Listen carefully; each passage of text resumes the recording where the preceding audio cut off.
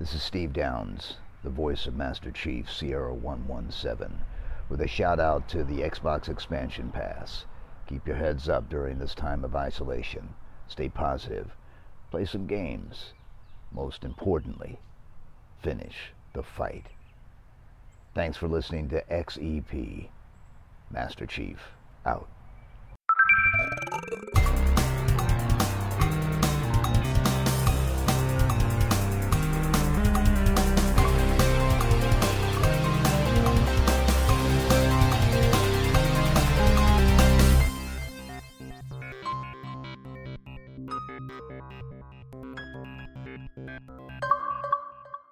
Welcome one, welcome all to episode 68 of the Xbox Expansion Pass, recorded on Sunday, January 31st, 2021.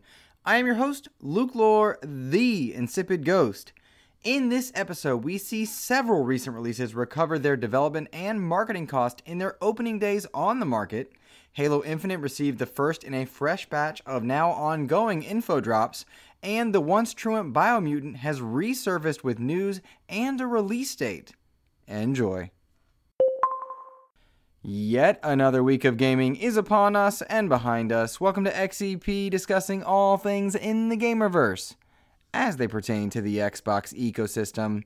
And as I am wont to do each and every week, I want to offer words of kindness to someone who has made my gaming week better. And this week, words of kindness go to a longtime friend and supporter, the Winter Gamer, who is so often in my timeline offering words of positivity, kindness, thoughts on games, and so many more. Winter had been absent due to a lot of stuff going on of late. Got a message from him this past week. Absolutely made my day, made my week better, and it was good to remember just how great gaming can be at letting us find friends and people we care about that mainstay for years and years at this point. That's a great feeling, and I have to say, Winter, it was great to see your name pop up once again on my timeline, and I'm glad to know you, man. You're a good dude. It's awesome to have you here. Quite a few news stories this week, as we seem to have left the doldrums of winter behind us, at least in terms of the news in the gaming space.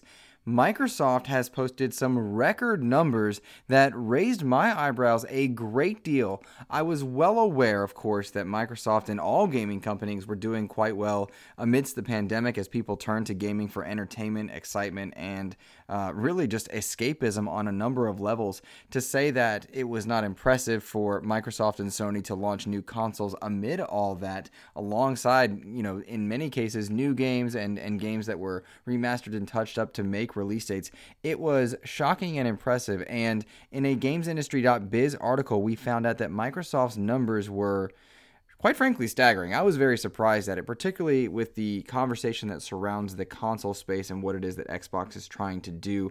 I'm going to get a bit businessy on you as I read some of the highlights from this GamesIndustry.biz article, because I think it's important for context. Reported on December 31st, 2020, Microsoft's gaming revenue is up 51%, with hardware being up 86%, which we of course attribute to the launch of the Xbox Series S and X consoles. I believe we understood already, and we had even reported that console hardware sales were up to 86%, but to find out that overall revenue is up 51%, really what I thought was quite impressive amidst everything that's going on. In regards to that supply-demand, Chief Financial Officer Amy Hood added that the console demand was significantly exceeding supply, with Microsoft stating that this was the most successful console launch they've had to date, but they are expecting for weeks and months to come that supply is still going to be constrained for the foreseeable future.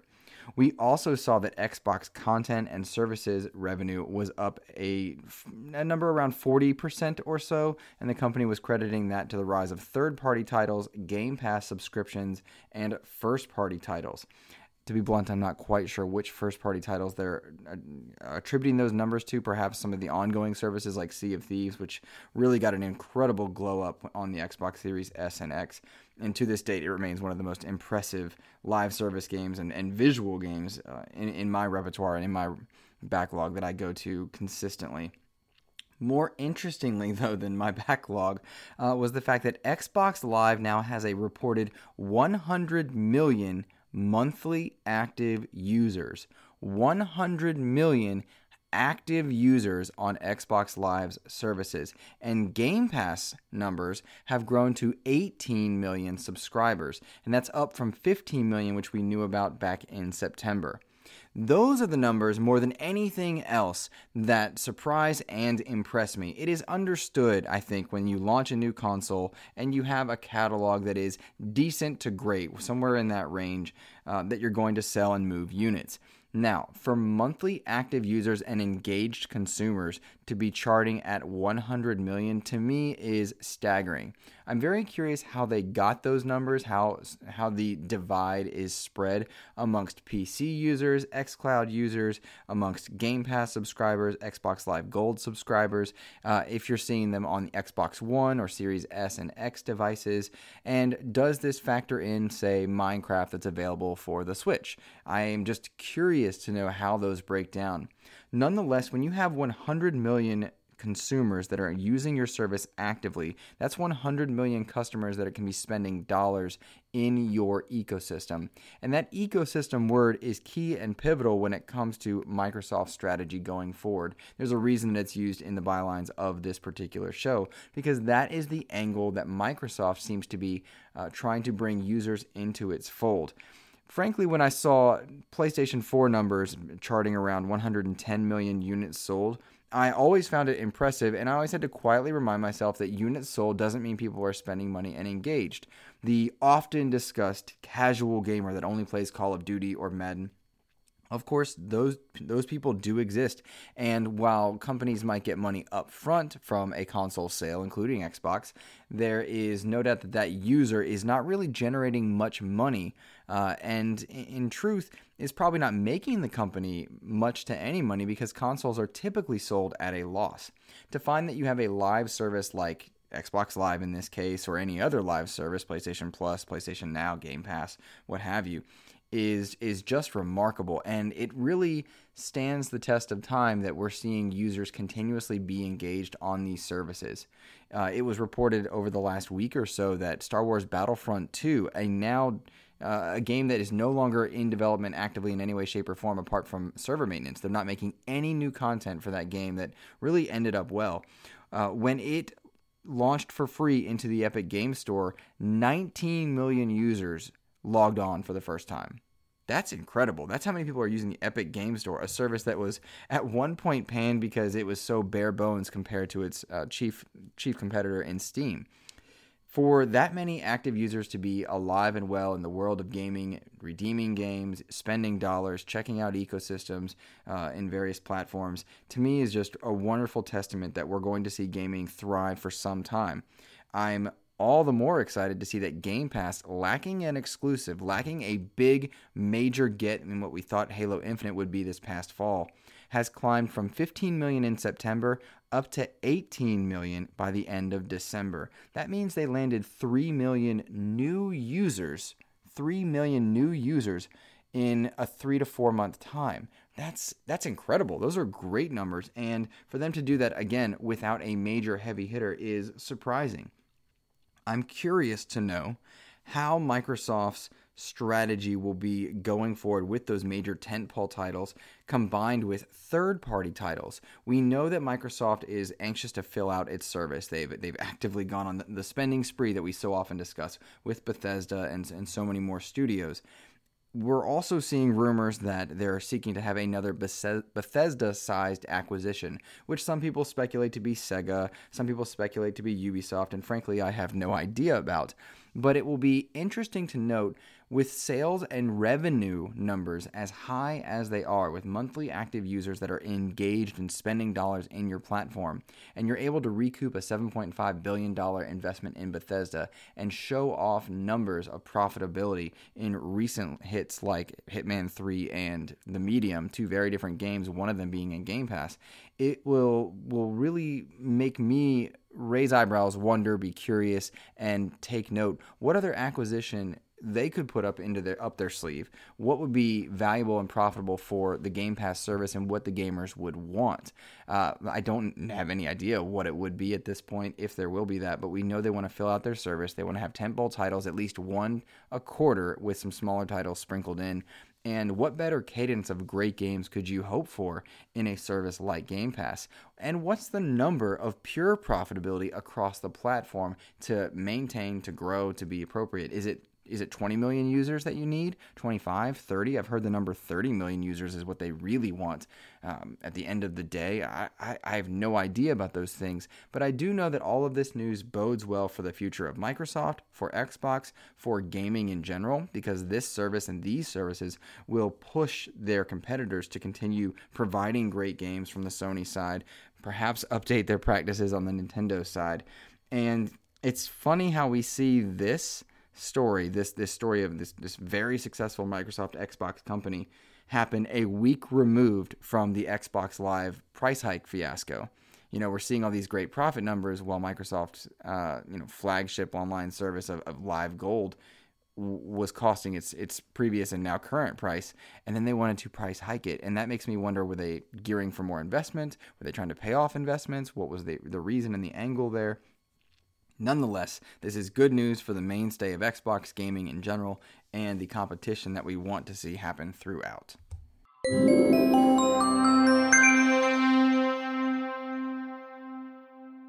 I mentioned profitability at recent releases of The Medium and Hitman 3. Both of those games have launched and recovered and recouped their marketing and development costs. One, of course, being dropped day and date into Game Pass. We'll talk first about The Medium, a game that I have not yet played at this point. I got my code the day before it launched into Game Pass, and I had too much on my plate, so I have not yet played it. However, launching day and date into Game Pass, the Bloober Team console exclusive announced on its on a Polish publication, I should say, that the game sales have already eclipsed, and that's an interesting word to use there, what it cost the studio to develop and promote the game. It's interesting to note this because this is a console exclusive. It's available on PC, but it's also on just Xbox Series S and X. That means it is not available on Xbox One, and it's one of the very few titles that's not available on Xbox One, but on the Series S and X. And it dropped day and date into Game Pass. I'm curious what the development costs were and how much of the bill Microsoft took care of for the game to drop day and date into Game Pass. I've also noticed that many people think of The Medium as a first or second party game. I want to remind you that this is a game published by Bloober Team, not Microsoft. The only reason the only reasons I should say that people are thinking of this as a Microsoft game is because it's console exclusive and in Game Pass, but it's not been made, developed, or published by Microsoft. So perhaps we should be careful when we are offering comparisons to games like Miles Morales or anything like that. I'm seeing very divisive, or I should say, a healthy spread of reviews and people that liked and disliked it, ranging from the game's fine to the game's great. I haven't seen anybody report that it was a broken game on any level. Many people seem to be applauding the story and the visuals of the game, and in particular the sound design. I'm anxious to try it myself, but I'm told that it's more of a story game that has some horrific moments as opposed to being a pure scary game. Nonetheless, I'm looking forward to it, and I'm glad to see that this title became profitable so quickly in a world where game development is expensive. And I really and truly do want to know how much of the bill was footed by Microsoft. Was it profitable due to sales or to the exclusivity deal that Microsoft pushed for this game? Those types of things I don't think we'll really get to see with our own eyes or really get to find out, particularly as Game Pass operates on a case-by-case basis when purchasing and selecting games for its service.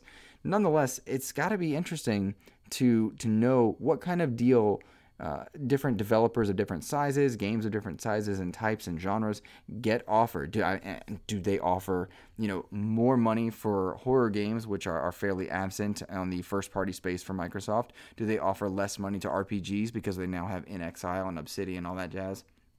These are very amateur questions that I offer only because I don't know enough about it, but it would be really interesting to get a fly-on-the-wall perspective for the angle of approach that Microsoft has with Game Pass. We know that offering titles in Game Pass generates more money, but how? Where? How much? What's the divide on that? Interesting there. The other game that was profitable is Hitman 3. The official numbers for Hitman 3 were not released, but it recouped its development and marketing costs despite being available for less than a month. Speaking to GamesIndustry.biz again, and we must cheers on GamesIndustry.biz. It's really impressive what they do. I know we had Rebecca Valentine on some months ago, and she's now departed for other places, but it's really cool to see that they're reporting so much on the business side. I just dig that. It makes me happy. Nonetheless, in an article, IO Interactive CEO Hakan Abrak revealed that the company had recovered all of the project costs in under a week. And he said, quote, "It has been a labor of love between our fans and everyone at the studio. As a developer and publisher, we are immensely proud that we can say Hitman 3 is already profitable. That puts us in a really good place and allows us to confidently move forward with our ambitious plans for future projects." End quote. Now, of course, future projects is 007, and we'll talk about that in just a moment. But I'm really interested to see the business side of this in finding out just how much the legacy titles played a factor in profitability for Hitman 3. I was one of the individuals who received a review code for Hitman 3, and I found myself so enamored and loving it so much that I went back and purchased the legacy content for Hitman's 1 and 2. Those publishing rights have been divided between Square Enix, Warner Brothers, and, of course, now IOI themselves. That's really interesting. I'm curious how that breaks down because 3 different publishers for 3 different games. However, all of them are available under this Hitman 3 umbrella, and you're able to access under that umbrella what they now call the World of Assassinations. And that's dope. I love that. I love that I can take it all into one place. It reminds me of Master Chief Collection. If I want to play Halo, I boot up the MCC, and nearly everything branded with Halo is there, playable and accessible without any extra downloading or mishmashing. And once you get that same process to work in Hitman 3, you can purchase legacy packs, or you can load your previous saves in if you already own those games. Then they just work. And I was, again, so enamored with Hitman 3 that I went back and purchased Hitman's 1 and 2, and I played through all of Hitman 1. I'm about halfway through Hitman 2, and anxious to keep going, and there's so much content there now. There is a ton of content, and all of those levels are meant to be replayed, offer different experiences, and I gotta say, I'm so sorry that I slept on the world of Hitman. However, this was the perfect way to get me in a January window where I was anxious to play something special on my new console. I wanted to play something unique. I wanted to, of course, familiarize myself with IO Interactive ahead of their James Bond projects, and I'm digging it. I am just absolutely loving it. And to find out the game is profitable, and in the same week they announced that they've got more content coming for Hitman 3, it filled me with delight. One of the things that I don't always appreciate is when we find out the DLC is coming, but it takes too long to get there, right? It takes forever. Right now, I'm still waiting on Watch Dogs Legion content, and that's kind of a bummer. I don't like that because I'm still waiting for a game that I really loved, and I'm worried that it'll be too long, and by the time the content is out, I won't want to pick it up anymore. I won't want to go back into that world. Immortals Phoenix Rising, very quickly I might add, just released their newest DLC. Anxious to go back in on that one. I still remember how to play that game. I'm still excited to play that game. I'm going back in. It was actually one of the reasons why I couldn't stick with Hitman 1 back in the day, because it was episodic, and I would play some and then put it down, and then I'd forget how to play, and the new content would be there and be like, well, I'm not doing that. Now with Hitman 3, of course, all of the content's there. Bonus contracts, extra DLC, the sniper missions. So good. So good. And Famous Seamus had written in asking me my impressions of Hitman 3. I hope I answered your question there. I'm loving it. Some of my favorite moments have been standing behind my target and teaching them yoga on a cliff and then kicking them off the cliff. I, of course, have drowned many a person in a toilet, which offers its own level of rewards and disgust. I have worn a katana on my back dressed as a bodyguard and shoved that katana right through the back of somebody's head while their boyfriend took a shower next to them and couldn't see me. There's some crazy scenarios that you get. I've seen a lot of people killing people with muffins and banana peels. I've killed F1 racers. It's really wild what you can do and how creative it is. And it's all an exercise in patience. And it makes me all the more interested to see how they tackle a franchise, a branding like 007. I'm a big James Bond fan myself. I really dig the books because I'm a dork and I read a lot. I really dig a lot of the Daniel Craig movies. I have a very strong affinity for Sean Connery and Roger Moore and Timothy Dalton's Bonds as well. I'm very anxious to see what they do, how they distinguish 007 from Hitman, how they allow Hitman to keep going. And there's a lot to take away there. I will tease something. I have a pretty cool thing in the works that might shed some light onto the world of Hitman coming up in the next few weeks here on XEP. My humble little podcast scored one that I'm quite pleased to have. And so hopefully in the coming weeks we're able to give you something cool for the Hitman fans and the longtime gaming fans. Take that how you will. Hi, this is Jeremy Gritton, Art Director and Story Lead for Ori and the Will of the Wisps, and you're listening to the Xbox Expansion Pass.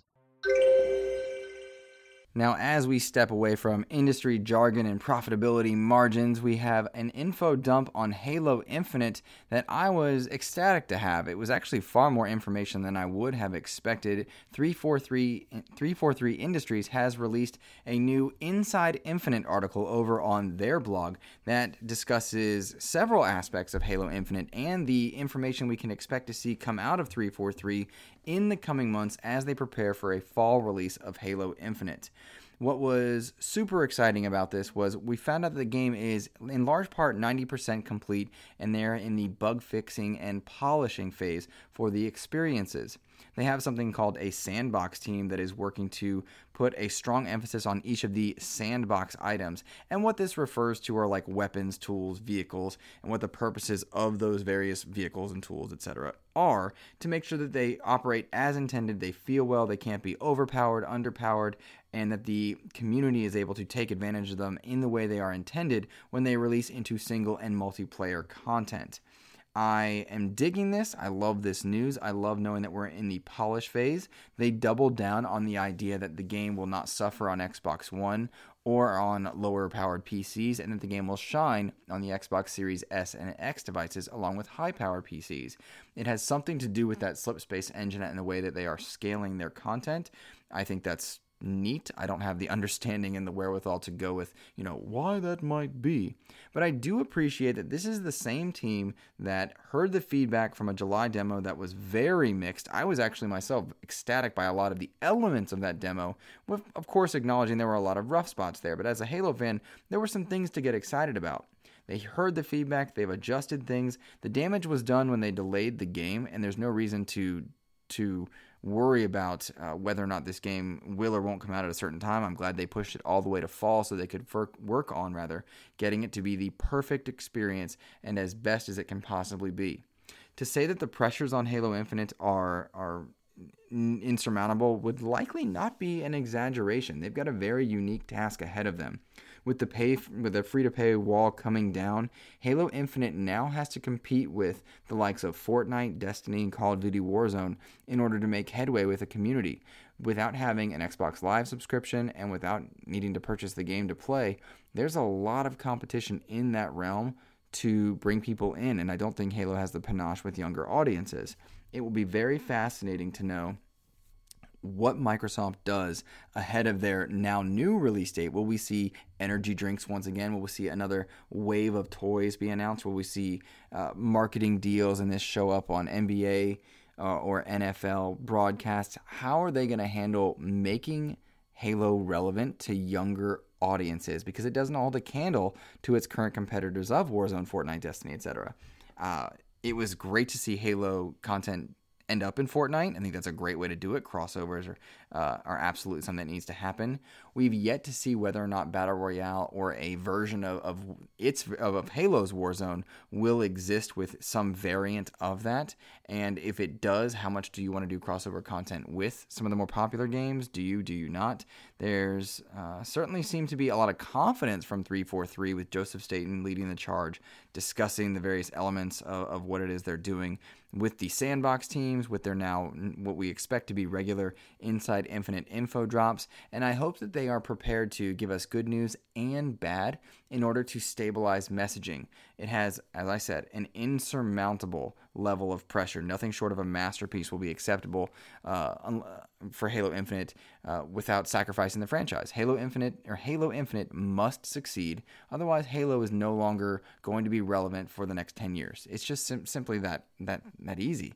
It's just too far gone at this point. So my expectation, my hope as a diehard Halo fan is that we get nothing short of a masterpiece in this upcoming game, and that if they are having trouble with something, we see it in these blog posts. We recognize, hey, this wasn't going so great, so here's what we're trying to do. And frankly, I don't care if they have to delay this game again to get it right. The damage was done when they missed launch. No further damage can come from Halo Infinite's delays, short of releasing it too soon with bugs and it being an online mess. None of that could be acceptable.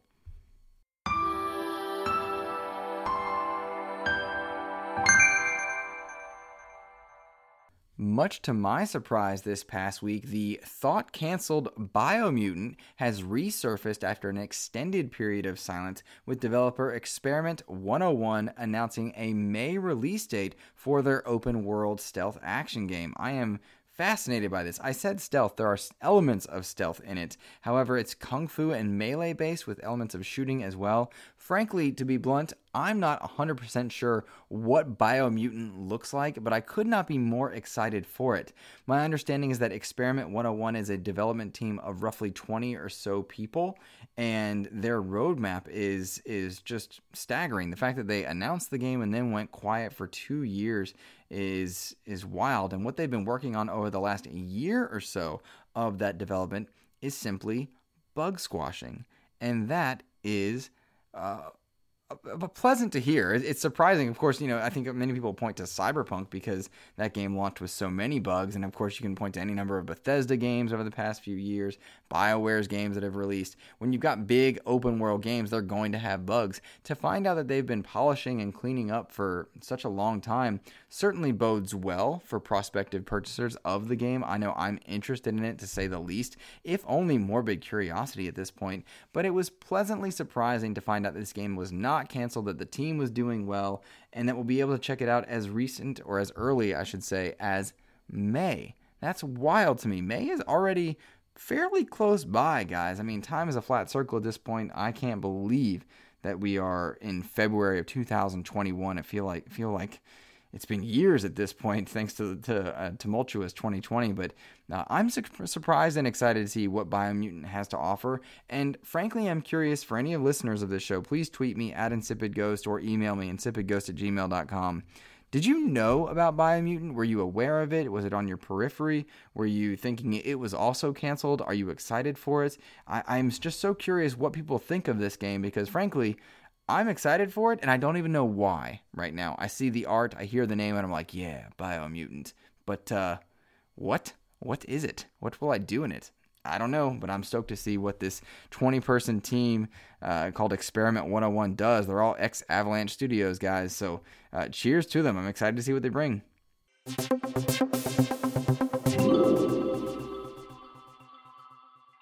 Listener mail and topics are how we are going to round out this episode. Todd Oxter writes in, what games are you most worried will be delayed or moved out of 2021? Todd, I told you earlier that I don't mind if Halo Infinite, I wouldn't be surprised if Halo Infinite got delayed. That changes every week. I'm like, oh yeah, it might get delayed. Oh, no way, it's definitely coming out. That's not the one I'm thinking of, man. Right now, the one that I most want and perhaps even need to come out in order to keep my spirits high is Gotham Knights. I often talk about Arkham Knight and the Arkham franchise being among, if not my most favorite games of all time. I love Batman, I love the character, I love the world, and I love those games.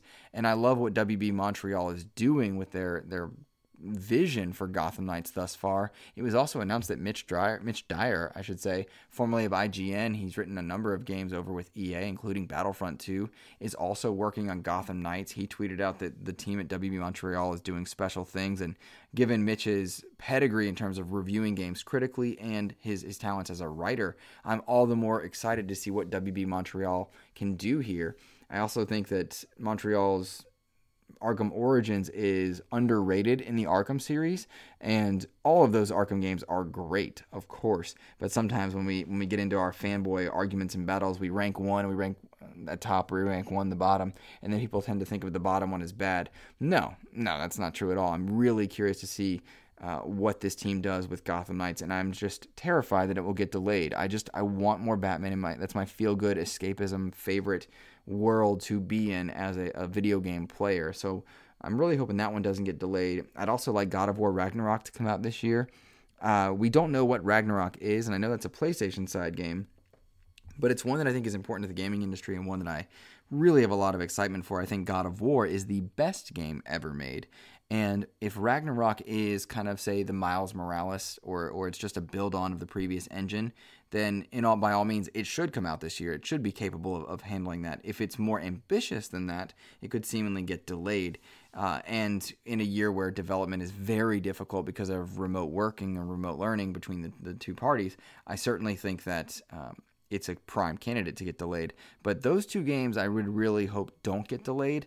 The difficulty with your question on the Xbox side of things is, frankly, we don't really know what's coming out for Xbox this year in terms of first-party titles. Halo Infinite's pretty much it. We've got an idea about some of the things that might happen this year, but we don't really know what's on their slate. We're due for an Inside Xbox or two. And I know a couple people asked me in the questions this week, whether or not Inside Xbox is going to be returning. If I know anything, at the moment I don't. I've not heard any rumblings. And frankly, if they do have an Inside Xbox return, I'm curious to know just how that will land. I just don't have good answers for those questions yet. It's funny, amidst all the news coming out, there's so many things that we don't know. It's interesting there to be sure. But Todd, great question, and I believe kind of embedded in that I answered a couple other people's questions as well. So thank you guys for writing in.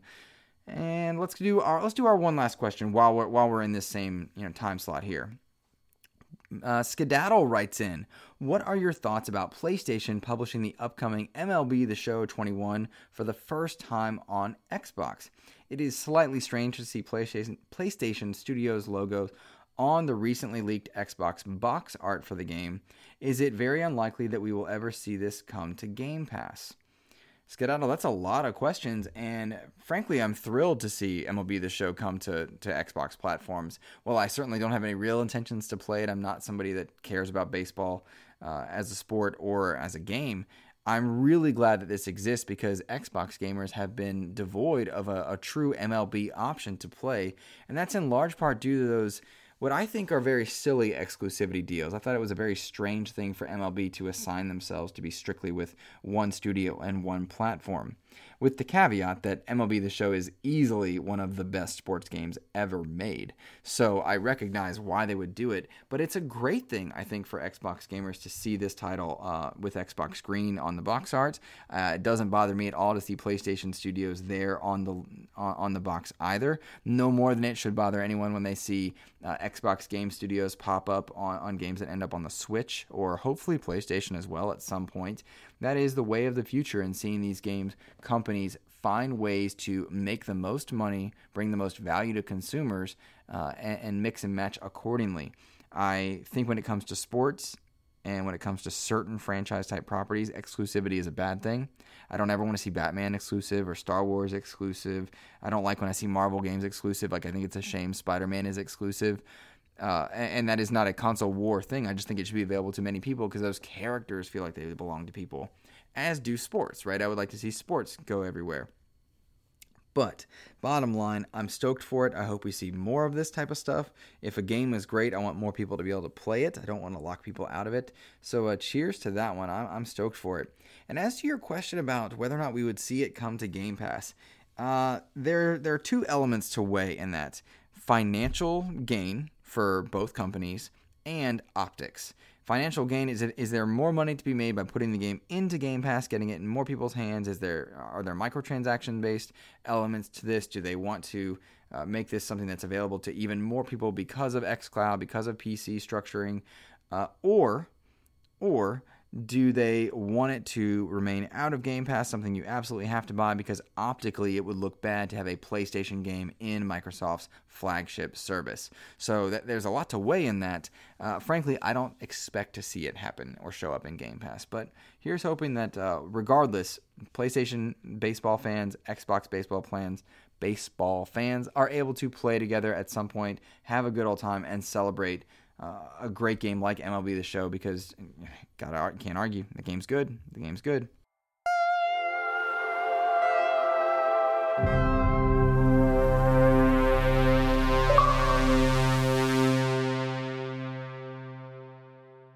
Alrighty, guys, thank you so much for tuning in to XEP this week. As a reminder, the Xbox Expansion Pass is available on all podcast services for you to subscribe and rate on. And, of course, it is available over on YouTube now as well. Again, I remind people of this only because I think it's important to note. On YouTube, it's just the audio track with a static image. There's nothing fancy schmancy about it. However, I like the idea that more people can check it out.